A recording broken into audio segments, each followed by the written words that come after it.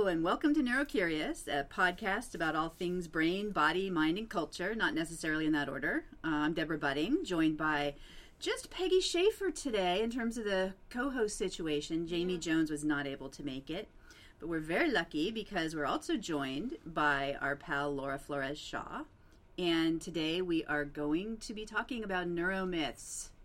Mm-hmm. Woohoo! Woo, and especially it's a low energy day today, so we'll go with the woohoo. Especially how neuromyths influence education.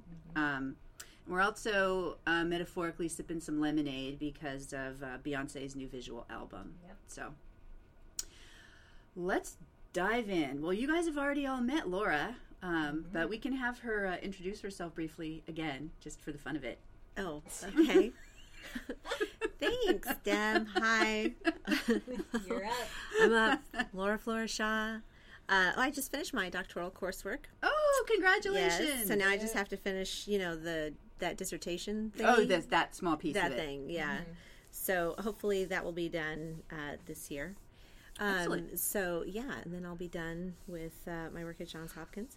And then we'll call you Dr. Laura. And no, please don't.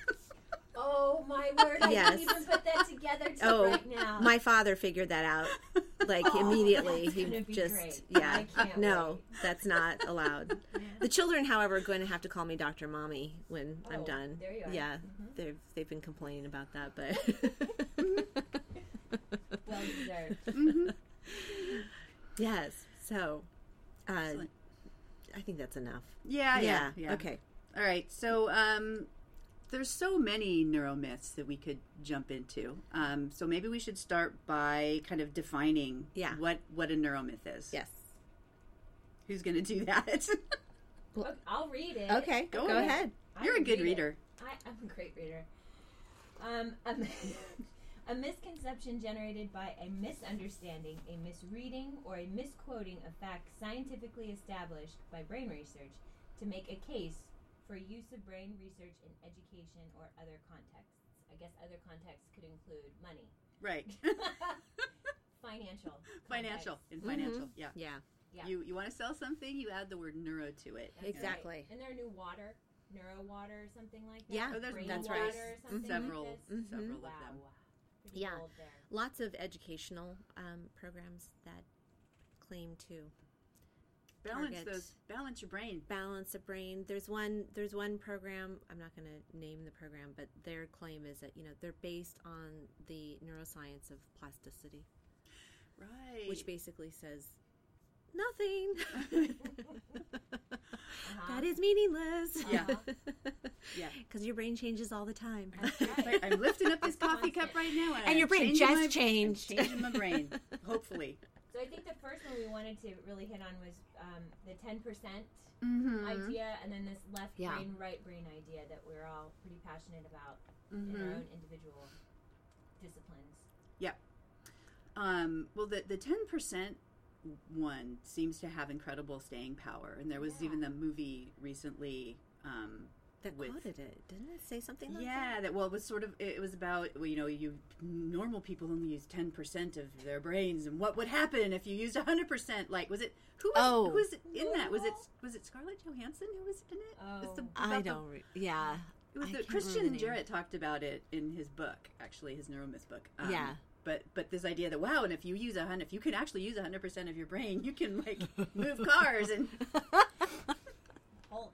Make people go splody. I want that. Yeah. I'd have to give up my flamethrower, though. But why would that benefit people to use that concept now? See, that's what's so curious to me. It doesn't seem like anything that you could apply in a beneficial way. It's just it's something. trivial. Well, see, I think. If they're producing a product that can make you use 100% of your There brain, you are. if Right. it boosts your your usage, your percentage, right? Then but it falls in line with the whole left brain, right brain, right? Mm-hmm. Definitely. You want to talk about that one? The left brain, right brain thing is just. It is persistent. And I mean, but part of it is because there is asymmetry in the brain, and there is some degree of specialization in terms of left and right hemispheres, but it's really about network connectivity and efficiency. So it's not so much that any one part of the brain is responsible for only one thing per se. Right. It's just that the networks are networking. I mean, and there is a lot of this stuff, and again, this is what we highly recommend Christian Jarrett's book that came out in 2015 on neuromyths. It's The Great really Myths good. of the Brain. Yeah, it's a really good book. And so he goes into a lot of depth in particular on the scientific background behind the left brain, right brain stuff, because there was all the split brain research that was done. But again, it comes from a time that tended to focus in a much more localized way on brain function as opposed to looking at connectivity issues. So, but still, you see lots of people selling the ideas of balancing the two sides of the brain. Oh yeah, there are centers that you can take your Yes. children to get their That brains will- balanced. Right. And there's tons of research still where people are talking about, working out of the right side of your brain. Right. And If you're a right-sided learner, if you're good at math, it's which Right. side? Is it right? No, it's And if left. you're left, and if I you're think, creative, right? No, or you language think is it's left. I or can't something. remember. But Creativity that's is how right. important it is to us. I know. well, but again, I mean, I think guard it. I mean the lateralization research is really interesting. Oh, yeah. Like how things get lateralized is a really interesting work. But like when I'm teaching classes and talking about left and right brain, I tend to focus on more. The left hemisphere is more about familiarity, and the right hemisphere is more about novelty.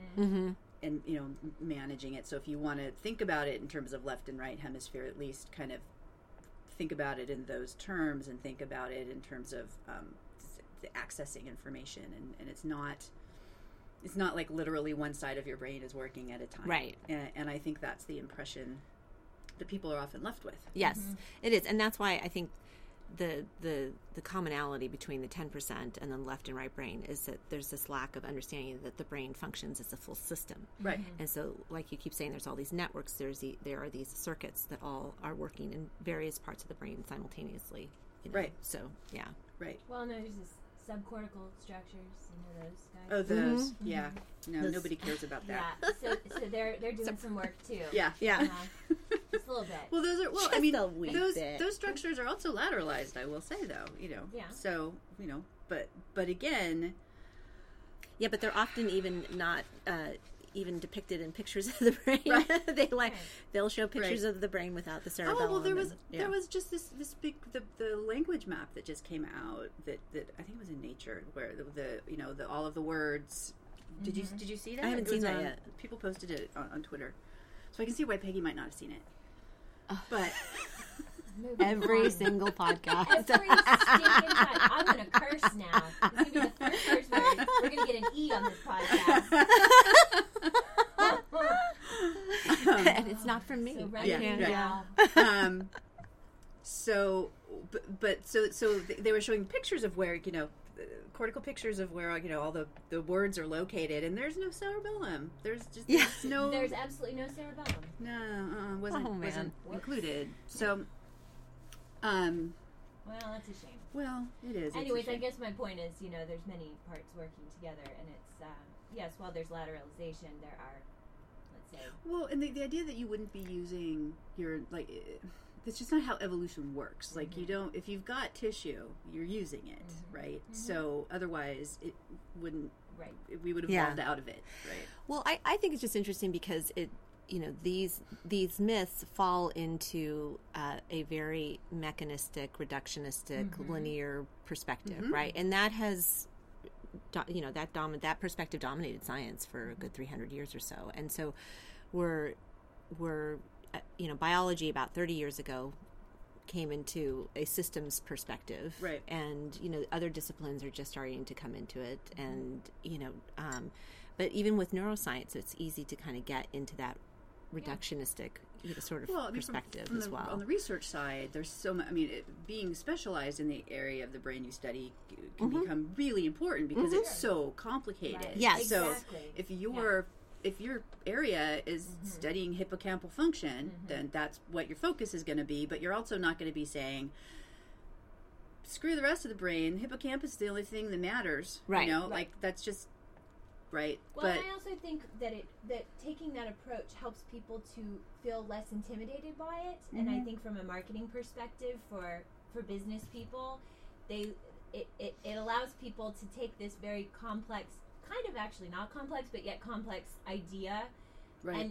and make it more digestible for them. Yeah. Well, right, and when you're selling stuff to clinicians and to educators, when you start making things sound sciencey, Mm-hmm. it also can give you an air of expertise. That's right. Well, it's interesting. There are clinicians out there. There's one who's very famous. He has clinics all over the country, and his practice focuses on taking pictures of people's brains, but using skeptic technology, Right. as opposed to fMRI, right? Right. And so, but the argument is that it's very powerful for people because Right. now you're showing them a picture of their brain, and then Right. you're giving them some diagnosis allegedly based on the picture of their brain, Right.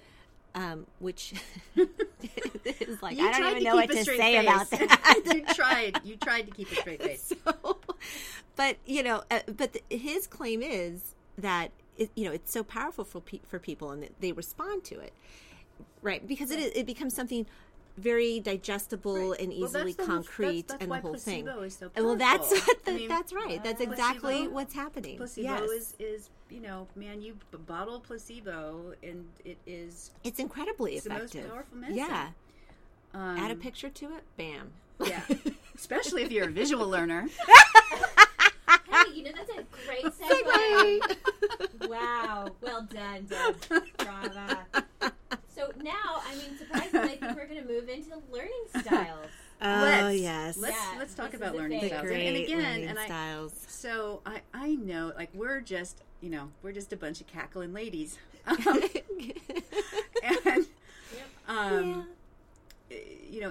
and but the thing is that we make fun of ideas just because we like to do that, but we're also worried about really the impact this has on people's development. People, yes. And education. We are a country that is currently looking at potentially electing Donald Trump president. Like, how did that happen? So That's a whole other podcast. Yeah. So but again, I'm thinking That one's going to be E. That one's going to be E. Yes. Lots of Rated expletives. E. Uh-huh. E for everyone. But if you think about, how we are educating people and how we are sort of helping train children to think and think critically, Right. it matters. Mm-hmm. And so to the extent that there are neuromyths guiding educational policy and strategies, there are real consequences to that. Yeah. Well, and I know Lori, you're equally passionate about this. Oh, yeah. from your side. Whatever teachers believe about development, whatever parents believe about Yes. development, that drives behavior. Yes. That drives behavior, and so something like learning style is a very powerful myth Right. because and it seems very benign. It But- seems benign, but it isn't. it isn't, and I have heard, having been in education for long time. a while, I've heard parents accuse teachers of not teaching their child in their learning style, and it's just, and then because learning style is so intuitive, right? And then I think, unfortunately, I don't, Gardner's multiple intelligences haven't really kind of helped with that, because that's also not really a thing in terms of the brain. Then but people use it a lot. Yeah, and look, and there, in a way, and I posted something about learning styles on the White Paper Press Facebook page a while back, and somebody made a good point. And actually, it was about it was about Gardner's multiple intelligences, and somebody made the point that, well, but at least it got us thinking, about other things that we should be fostering in children. Well, that's true, and I think that's true, and but that's a bit of a different conversation than saying, There's putting something out and saying discuss. yes, right. And there's another thing, putting this out, saying, well, here's a book that was published. By the way, books are not peer reviewed, FYI. Right. So Although mine is going to be.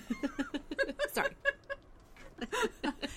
But in terms of a mechanism for promoting ideas, books are important. I hope to write a few, but they aren't peer reviewed in the way that scientific papers are, and even with there's a lot of trouble right now in the scientific research communities about reproducibility. Yes. And so it's not, science is an incremental thing, right? Right. And so even a lot of the things that we understand better now or have ideas as being scientifically sound at this point, 10 years from now, we'll be looking back going, that was a step above planning. Right. That's right. So, it is an ongoing process, but the problem is that these certain clusters of ideas seem to get kind of reified and stuck. Right. And then they get very hard to budge. And the learning styles one in particular is so persistent.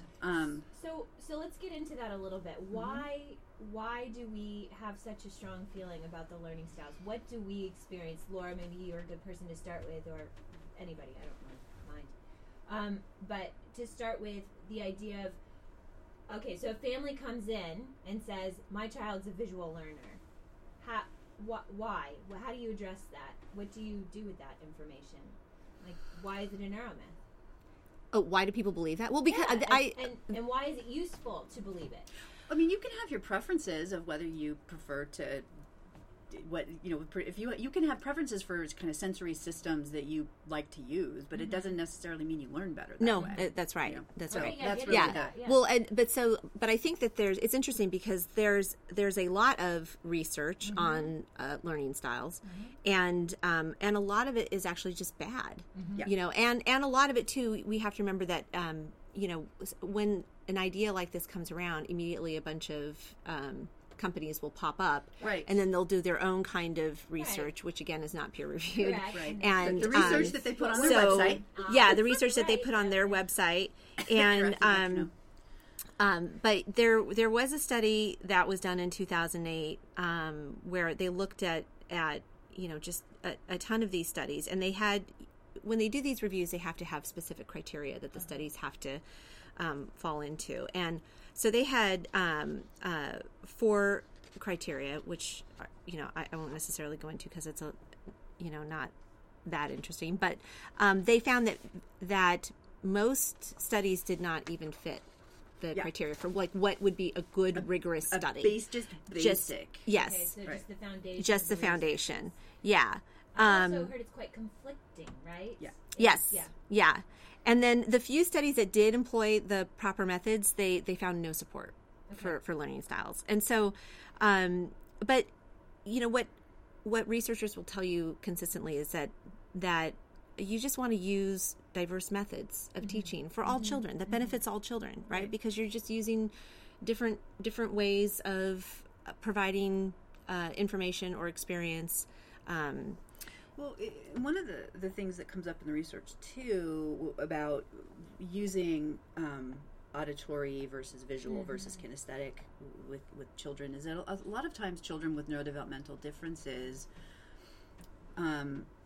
it's not so much the sensory modality that's used, but it's the multiple sensory modalities to have multiple access to information that makes it more likely to stick. So it's not modality specific. It's more about having things be more stimulating, basically. In order to have things stick more. It really is not. It isn't modality specific so much as it is. And I can't remember if it was Pat Levitt or Ted Hutman who talked about these studies, but I'm sorry, I think it was Ted at a conference that I was at, and it was doing infant research and looking specifically at that, at as you add either more times or more sensory inputs in terms of the response of the child learning the new material, but that ends up getting kind of stuck into what the sensory preferences are, and that kind of also segues into people talking about auditory processing disorder which we aren't going to go into today because it just makes me violent. But and I was sitting next to her. I said know. that. And she, Yeah. Did you finish your coffee? But I think also what's popping into my head as we're having this conversation is about how it inhibits teachers and educators from providing the creativity or the, I don't know, Laura, you seem like you want to say something, but there's an inhibitory factor that goes into play with this, that while it feels comfortable, like, oh, my kid is an auditory learner or a visual learner, it actually inhibits their learning. Yeah. Well, look, we do children a disservice when we label them, right? And we decide this is how things are going to work for them, and then we make it so. Box, right. Yeah. So we're not able to. Children love to sit behind desks in rows, by the way. Yeah. But it takes the That's what they really like. You know, I think it takes the ownership of the teaching process away from the teachers in a subconscious sort of way, because they can be more creative and maybe they want to be, but they. Well, but we have an educational system that basically, treats teachers like cogs in mechanisms at this point. Well, what about the children? Devalues them. They have. We take responsibility away from them in their learning. Most importantly, and so it's I had my daughter was telling me about a classmate of hers who he was still relatively new to Montessori, but decided that he was going to leave the school, and she was telling me about it, and I said, well, what did he say? Why? She goes, well, he just said he's not learning anything. And I said, did you ask him why he expects the teacher to pour content into his head?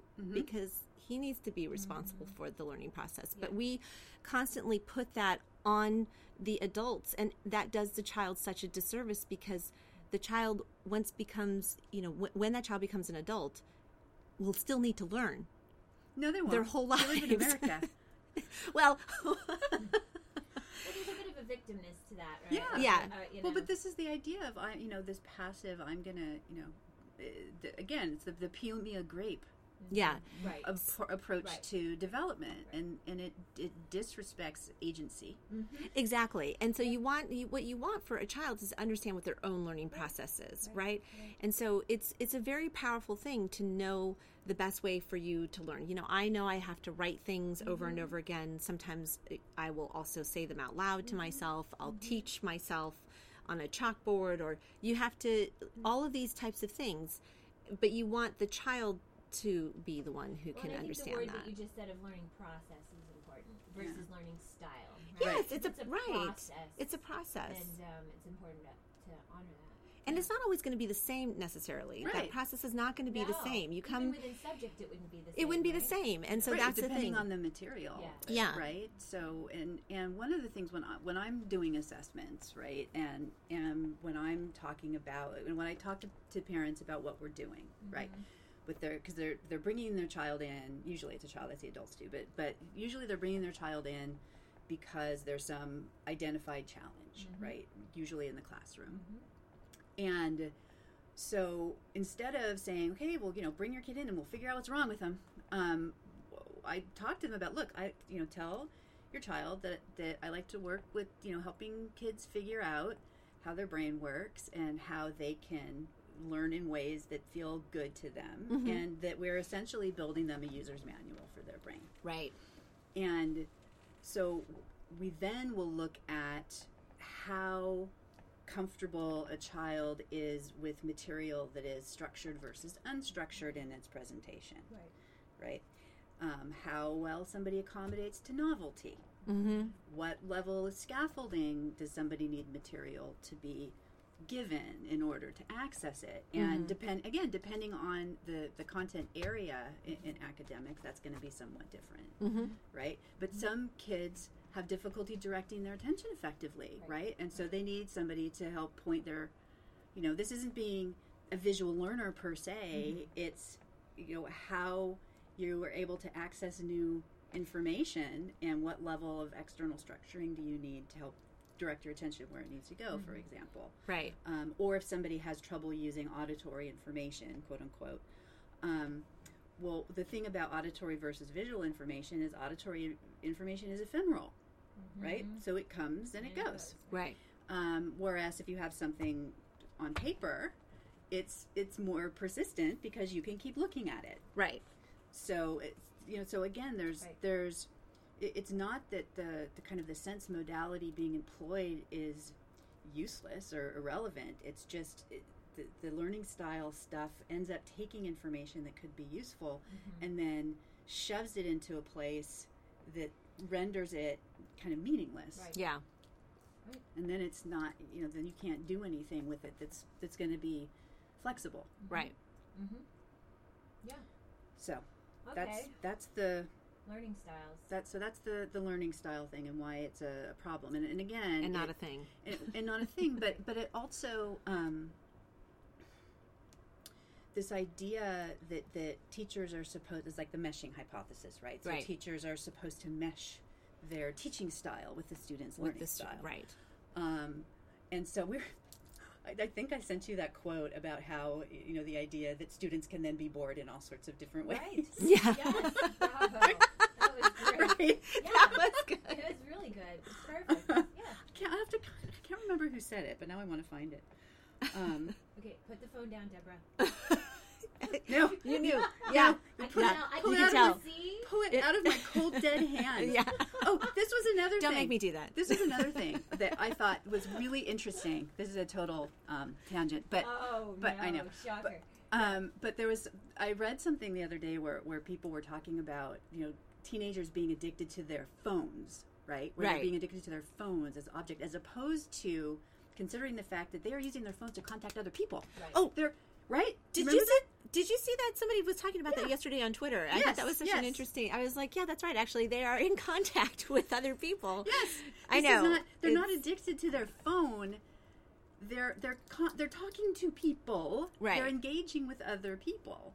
They are. I think I think though what people get upset about is that they could be with other people Right. physically in Right. the same presence, and then they'll be worried about the people in their phone as opposed Right. to Who they're engaging sitting with, which is, the that's a people different that they're. problem, though. But that's right? a different problem. That's right. And so it's That's being right. characterized Yeah. as a technological problem, or people. Yeah.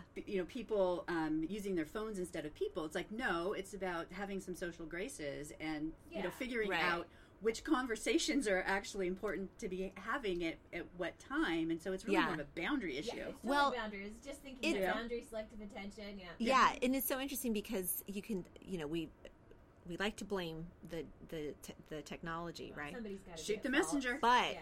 Somebody. my son is a pathological reader, Yeah. and That's he's how I always was. Like, got I would- his I would head in a be- book, and I I'm would like, be can walking and reading you? at the same time. He will read as we're walking through a parking Yeah. lot, and I'm just. He's Can my you kind of need to kid. put the book down? Yeah. But the I'm same also like, you need to problem, but- engage. It's yeah. the same Right. sort of problem, Right. just a different, different, device, but lack of a better Right. word. No, They're exactly. not like, about books, though, are they? right? They're not saying that about books. Right. I remember Neil Gaiman told a really funny story. He was being interviewed for something. I can't remember what. And he was talking about when he was a kid, how he spent so much time in just living in books, and that his parents would literally, when they were going to be going somewhere, they'd say, "Give me the book." And he'd and they'd say, "Give me the other book." And he'd have to go. We have them. We have to He'd take. have books Yes. hidden places. And honestly, I also think that it's kind of a sign of creativity for people who want to be sort of, enrobed in creative worlds. And so one of the problems with all of these neuromyths is I do think that they also tend to pathologize people's coping strategies too. Oh, that's a good Sure. point. Yeah. Absolutely. And that it's like, like this Susan Greenfield person who's talking about how the internet is making people autistic. It's Okay. Hold on. so it That is okay. right. Yeah. So I mean, so again, they're. I mean, again, we're sort of light about it and laughing about it, but it's genuinely frightening to me what people will end up believing. Yeah. That's a good point, though, too, about the learning styles. I mean, it's mainly because I work mostly with neurodevelopmental issues, but, auditory information, assuming that someone's an auditory learner or something like this, is still information that can still flood. You have gating issues, etc. Right. So you have to be mindful of how that information is used. Right. Because for a lot of individuals I work with, it wouldn't matter if you put paper in front of them or turn the lights on. It's Right. going to be overwhelming. Right. Right. So Well, how and to this is support that. also, it's also I think this is a good kind of segue into another kind of discussion in the mind-body realm, that sensory issues are important, right? And and especially with neurodevelopmental disorders, being overwhelmed, sensory flooding, right? And so, and within that realm, that's one of the places where people will talk about having auditory processing disorder. And the reason I get very kind of stroppy about it is that I have never seen anybody who only has auditory processing problems ever. But what ends up happening is that the focus is then placed on their supposed auditory processing issues and the fact that they have difficulty in relation to all sensory modalities gets lost. Right, especially when you're trying to help somebody with who gets flooded and has kind of sensory meltdowns. Yeah, see, that's a and typically, like for instance, I think of the guys that I see who need to have headphones, or what are those called? Yeah. They're not earmuffs, but they're the like buds? sound reduction. The sound reduction sound things. reduction Yeah. things. Yeah. Okay. A lot So- of people on the spectrum Correct. use those. Right. Yeah. I have at least 2 guys that wear them. But what's funny is the parents will say it's the auditory information, right? So it's they flood with it, that it's too loud, and I say you don't recognize that their eyes are closed half of the time. Right. Wow. Okay, so Right. it isn't. It's just being flooded. It's just flooding. And so if you're kind of damping down one channel, it is going to Then help you that get less helps. flooded. Sure. But then the focus becomes on that. Yeah, That's right. that's And so it becomes, interesting. Like with the learning style issue, it But you becomes can't- so specific. Yeah.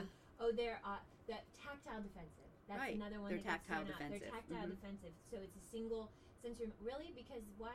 Okay, fair enough. That might flood them, but I look at it from flooding. So now I'm not going to play a loud guitar. I'm not going to, Yeah, we have to be so careful with that labeling. I think that's such a good point that we have to make sure that we're getting information, but we need to be open to new information. Right. And we need to try to Well, and observe this is why as much as I possible so that we love can see, Melanie their eyes are McBride's work. closed too. Like, Exactly. do you know about Melanie? Do you know Melanie's Yeah, you've work? told me about her, She's yeah. wonderful. And Yeah. one of these days when she's not completely swamped with getting her dissertation done, we'll have her on. But her emphasis is on olfactory information, and she does a lot of work around smell and taste. And she's a wine expert.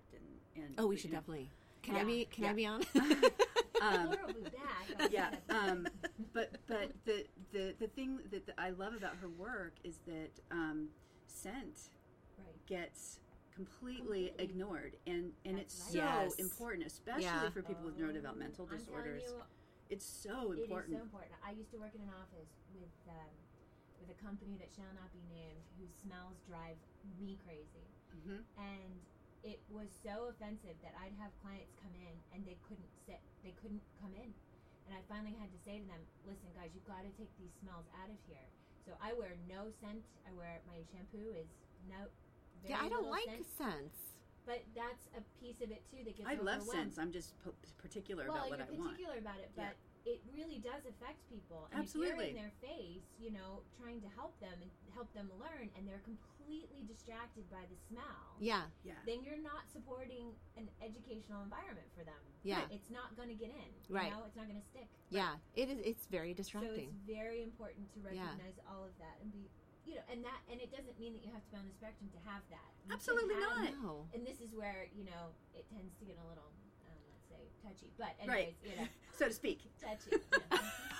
Oh, man. That was good. But also that taps into this is a real thing, misophonia, right? Do you know about misophonia?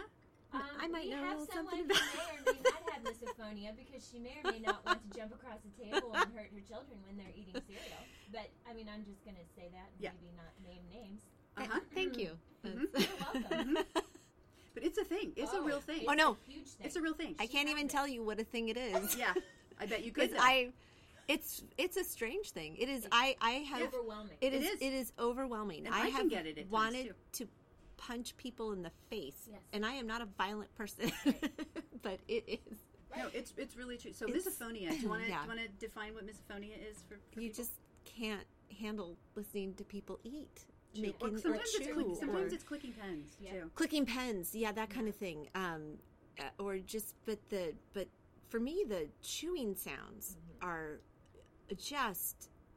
I mean, literally, I saw a kid once. I saw a kid once who literally like would become homicidal when they had to sit at the table with their father eating. Like it was so overwhelming. Right? Yeah. Now think about that in a learning environment. Right. Clicking pens, tapping pencils. That's one that really bothers. Sorry, Bill, I'm tapping the table, but so now we're gonna have that. But yeah, it's a real thing. It's very, very frustrating for people. Right. Yeah. Right. And so again, for me, with the learning style stuff and the kind of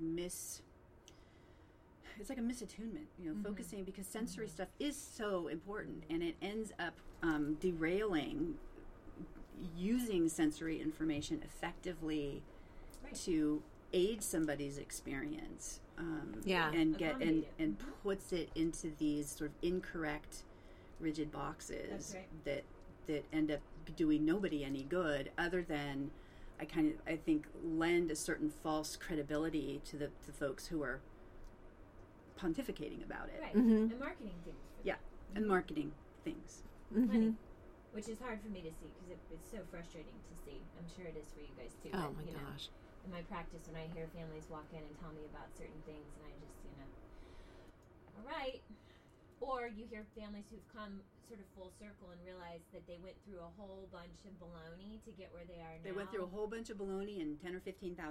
Well, that's the thing that's frustrating, because it's expensive to have a child, but it's expensive to have a child on the spectrum, and the amount especially of money. When people are promising you cures Correct. and promising you answers. Well, this is, I mean, it's going, like I said earlier, so far as to be entire schools that are doing this kind of thing, right? And so I was contacted by a head of school outside of the U.S. who had several children leave her school this year to go to a school based on the plasticity of the brain. Right. These schools cost $15,000 to $18,000 a year, based on the fact that you do shit and it changes your brain. Stuff. Stuff. You do stuff. You do and stuff and it changes your brain. Oh. That was our first one. Yeah, I know. And it wasn't me. I'm so excited. Balloons should fall. I know. And you know what? I blame TWIB.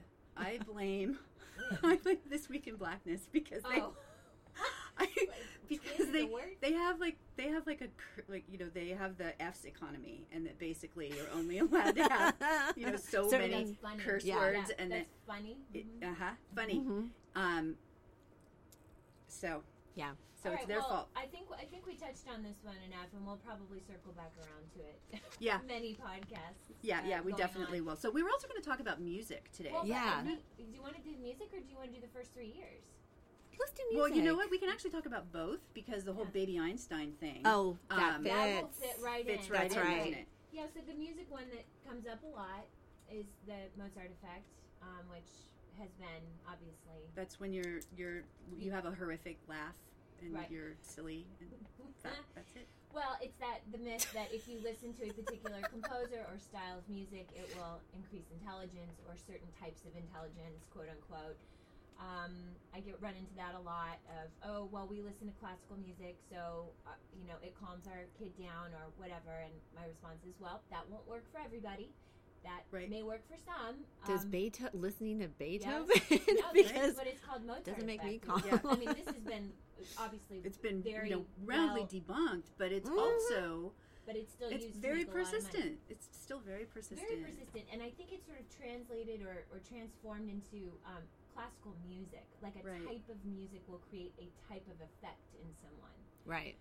Be it intelligence, physiological. So another one is, if you listen to soft music, that's going to calm you down.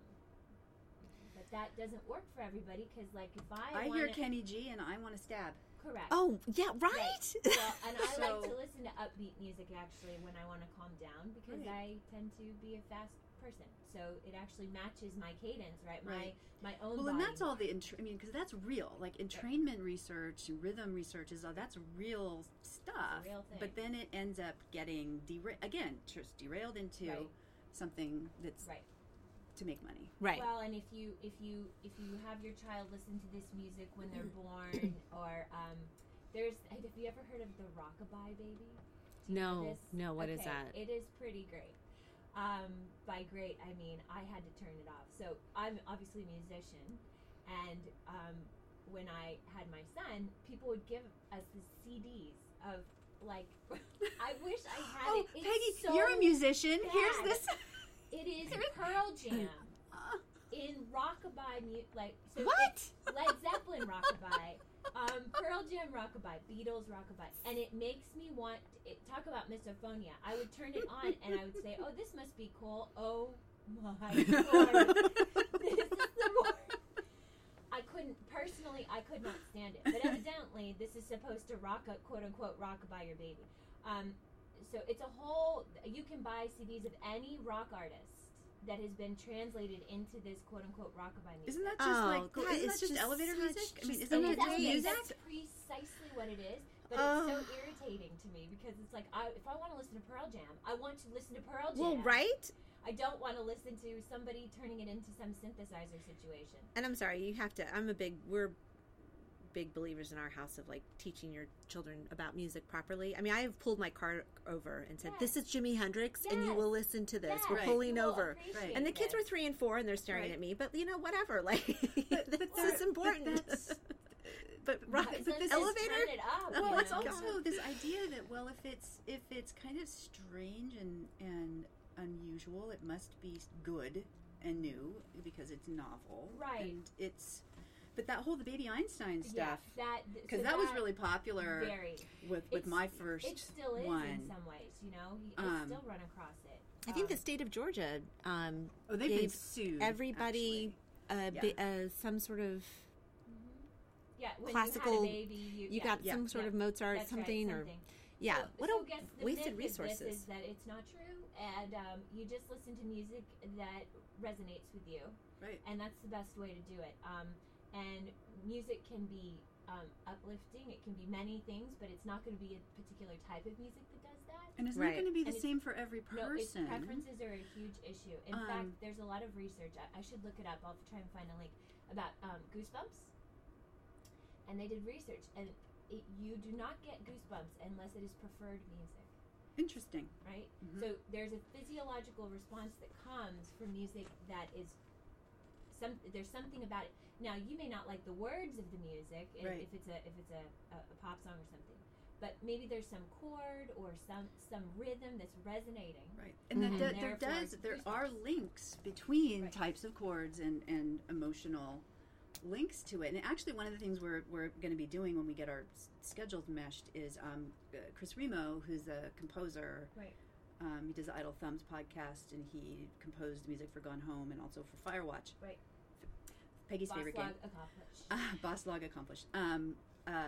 We wanted to have him come on and talk about to kind of bring the composing aspect to using music to help impact mood, because it's really, I mean, that's a real thing, but the way it gets talked about is often Right, and it's problematic. culturally specific. Yeah. So, a particular type of composition is going to resonate because, which we talked about, which I find fascinating, Right. this concept of psychology of music, of that if you can expect a chord to change in a certain particular way, and in the mindset of like, I'm used to how this music is going to end. Mm-hmm. When I use the word cadence, I mean chordal cadence, not like speed. Mhm. That influences your emotional involvement in the process.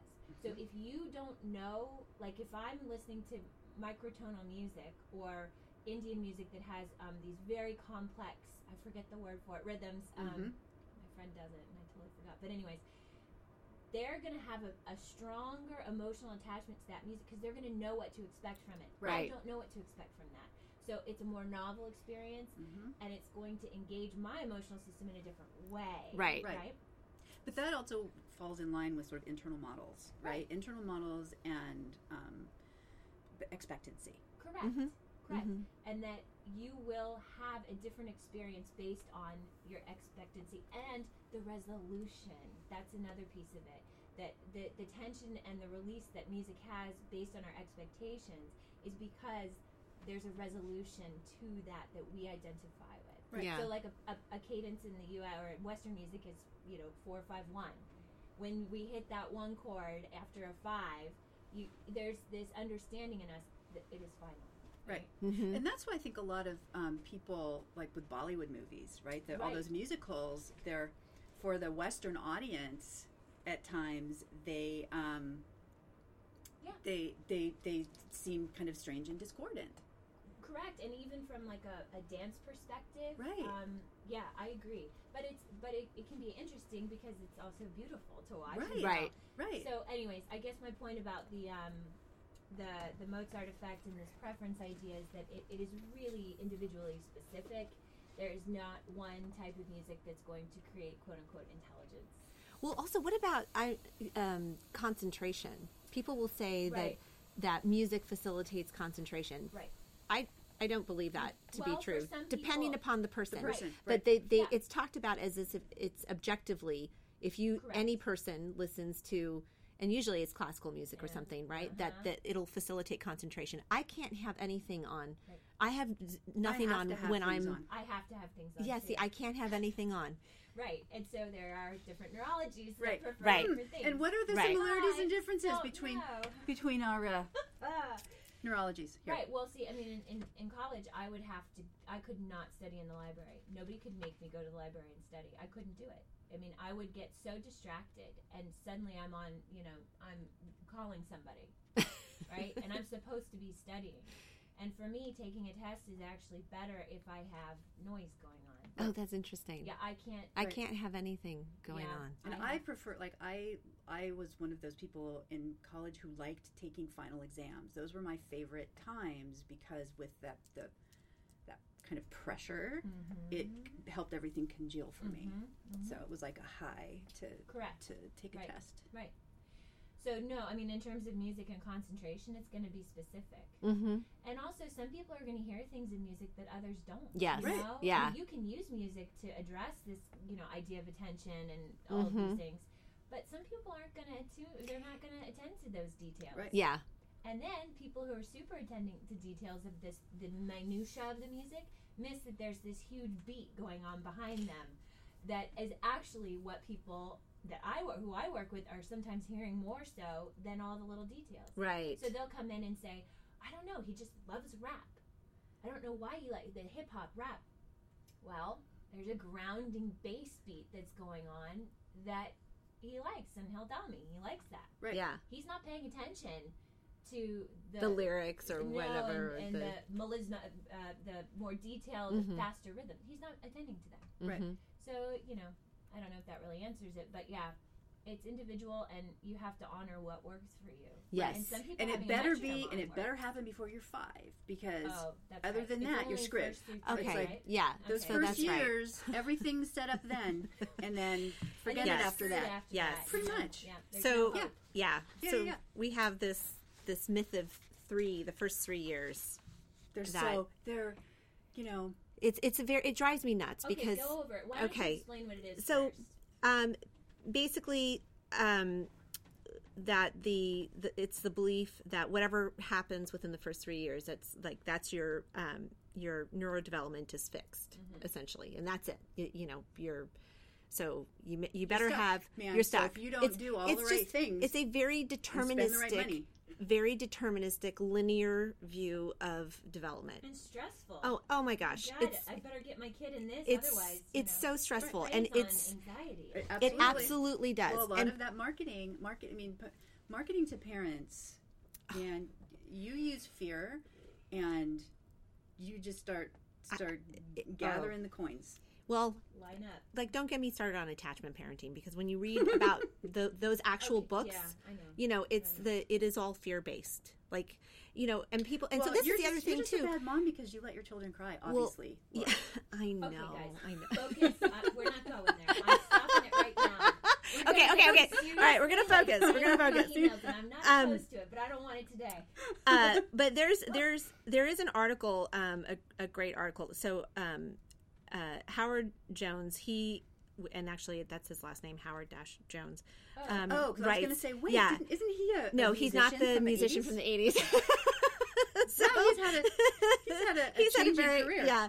Drastic. And anyway, he talks about in one of his articles that he wrote in 2014 how this myth is really perpetuated by a misunderstanding of Heckman's work on early development. And he's an economist, and he was talking about, like, if we invest in early childhood education, it pays off in the longer run. This is true. And yes, there is something to that, but it that kind of helped to feed into this whole idea that, like, it all happens within the first 3 years, and that can actually, I mean, not only does that cause stress for parents and that kind of thing, but in terms of other policy implications, yes. Howard Jones points out that, that kind of information can be used to say, well, see, this is why we don't need to really focus on higher education so much, because it's the first 3 years that matters. It all happens in the first 3 years.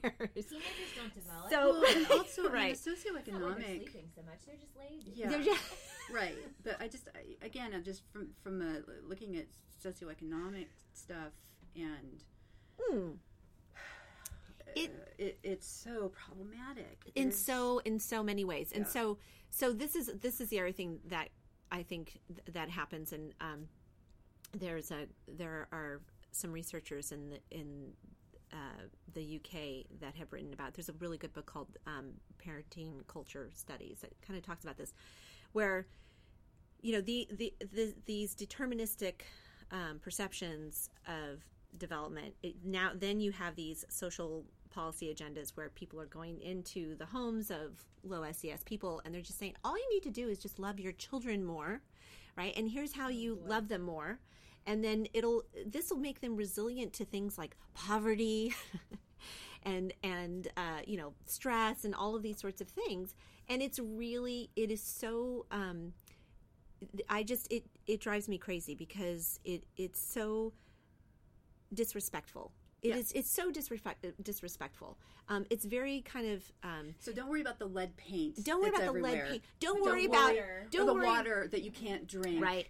Or the fact that maybe there aren't jobs available for you, and you're stressing to put food on the table. Right. But if you love your child more, and that's so vague too. And what do you mean by love? Right. And well, it's and then it's also go in, and there are programs where they teach you how to talk to your child, so that your child gets more words. Right. So that's all. There's, all of this sort of stuff like that. This has to happen at an early age. And yes, I mean, we want to facilitate language development and that sort of thing. And the idea of an enriched environment is, that, again, none of these things are inherently bad. It's a question of how they're applied. Right. And there's something oftentimes that just ends up being so colonial about it. That's right.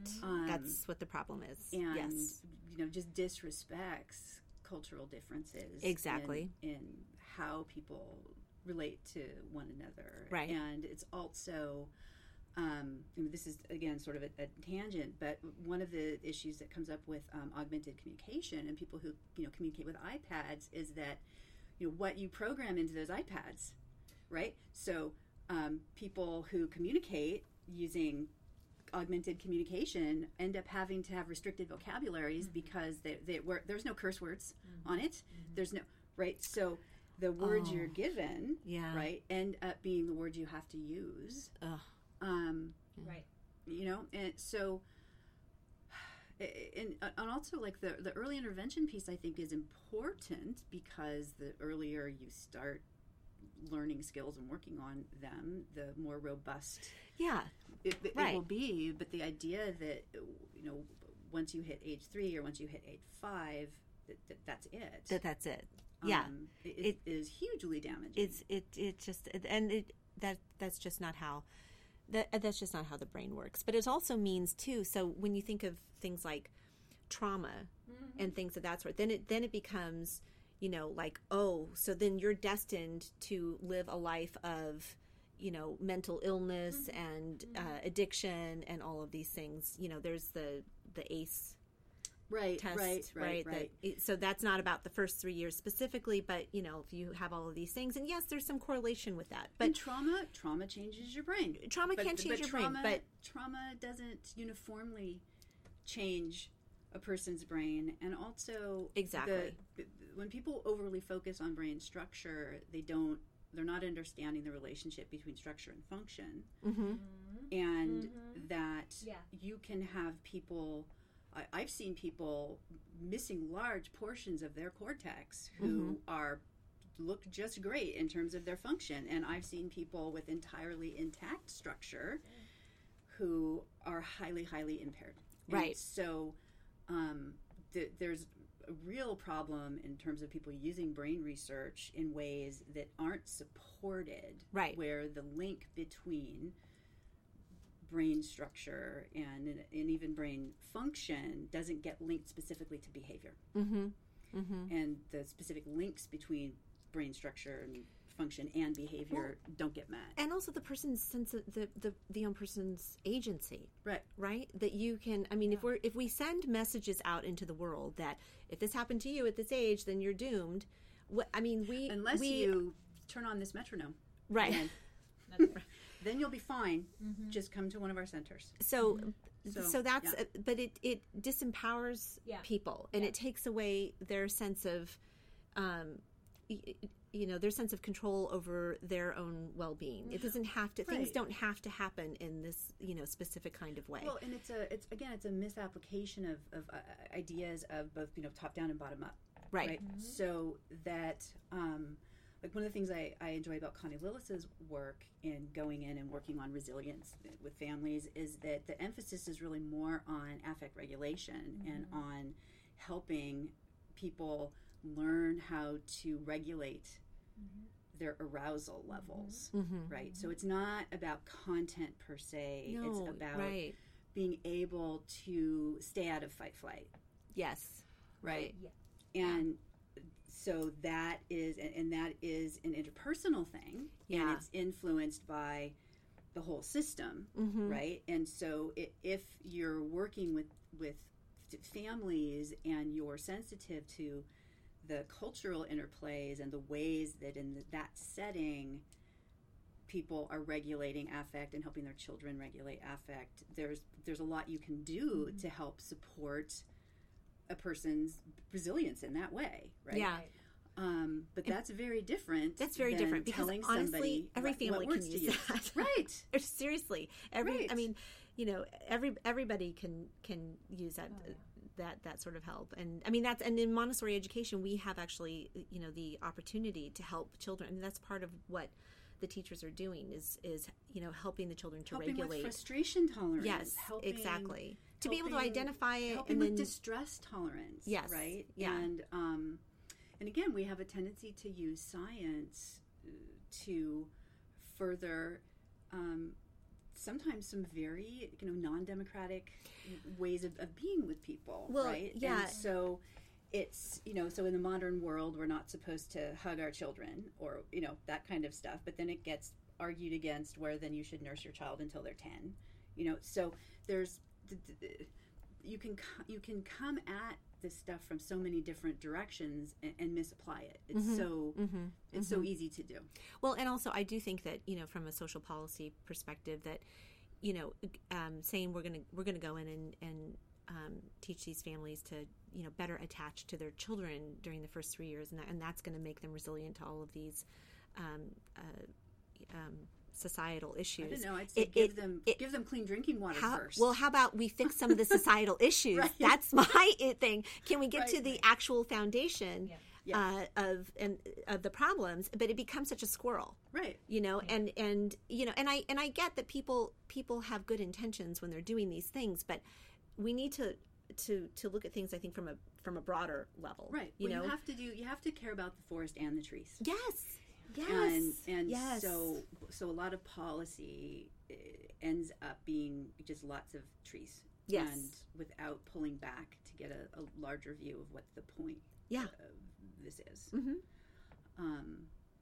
So, and again, from my point of view, the neuromyths piece, like we keep making educational policy, Common Core, like all of these things, we just keep, with the educational system just keeps getting these ideas that, wow, this seems really cool. Well, let's just change the whole system because, right? So, so let's do whole language, and then let's do phonics. Let's do as if this one, hyper focused area spread out for everybody is going to be effective. Right.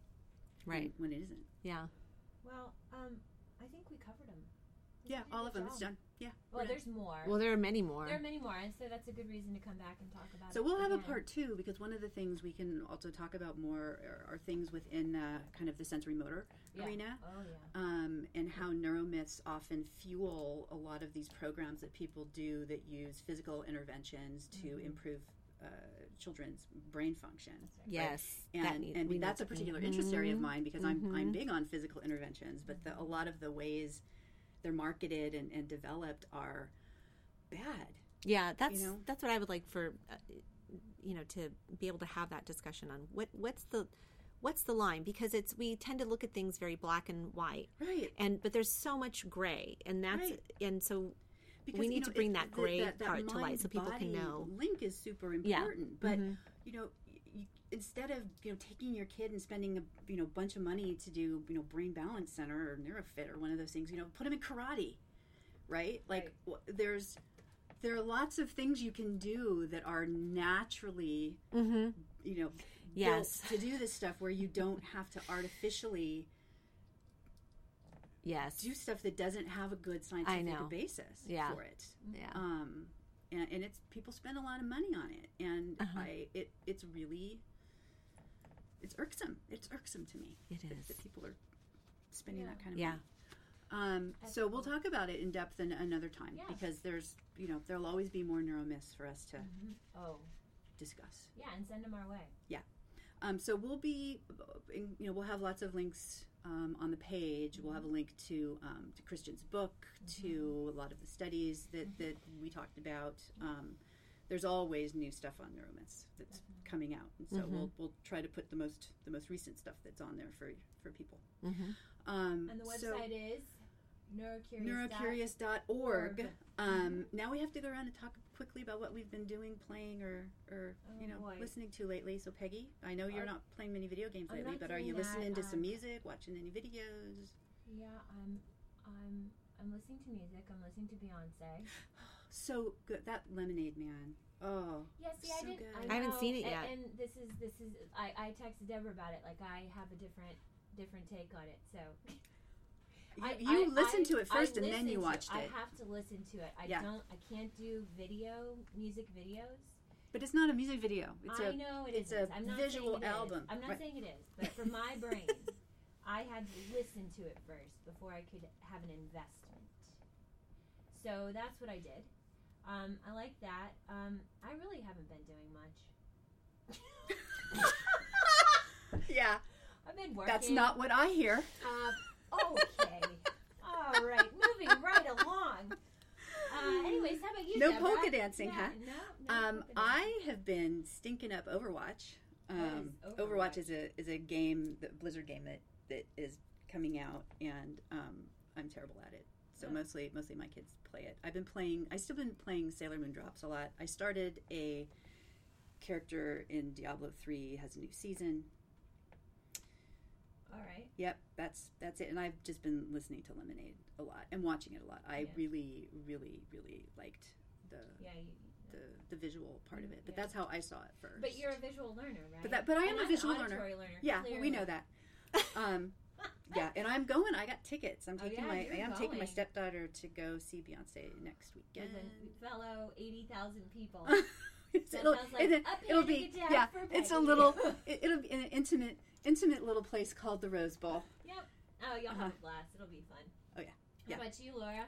Oh, well, you finished your coursework. I finished my coursework. Yeah, I'm getting ready to do a week-long speaking tour across Canada. Yeah. So, Cool. Yeah. So Scouting out for us to move there. Yeah, right. Should Trump get elected? Yeah. I know.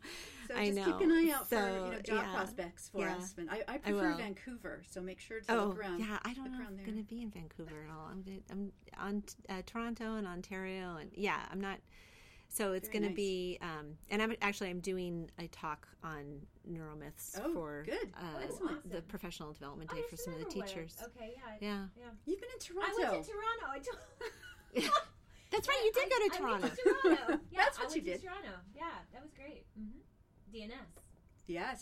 So, awesome. We have to have an episode on that. Yeah, actually. we do. We need to do an episode. You need with to say. video, You need to say what it is. And we need to show people what we're talking about, because I think that that's a piece that will really help Yeah. solidify it. So we gotta drag Cindy Butler in here. Yep, we'll get her. Yep.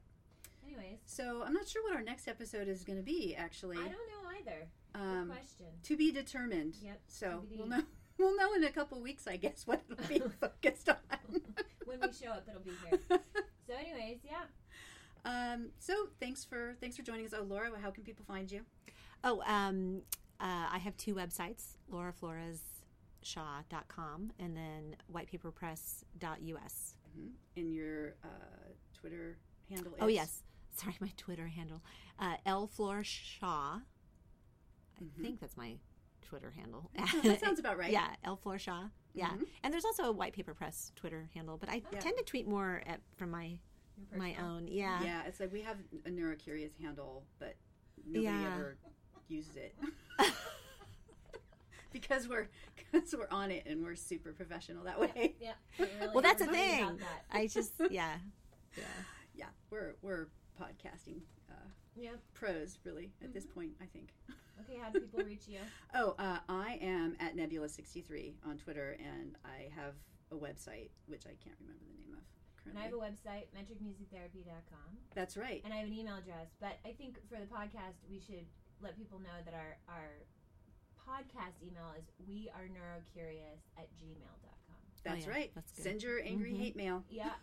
Yeah, or your loving letters. That's fine too. We'll take those. Also, if, Or your questions. Questions. Right? Also, if there questions. are topics that Yeah. you're interested in hearing about, please, either through Twitter or email or however. Yeah, or questions or observations or anything. Let us know. Yeah, We're always open because we are curious. we are indeed. Yeah. All right. All right. So thanks for joining us. See you next time. Bye-bye. Bye.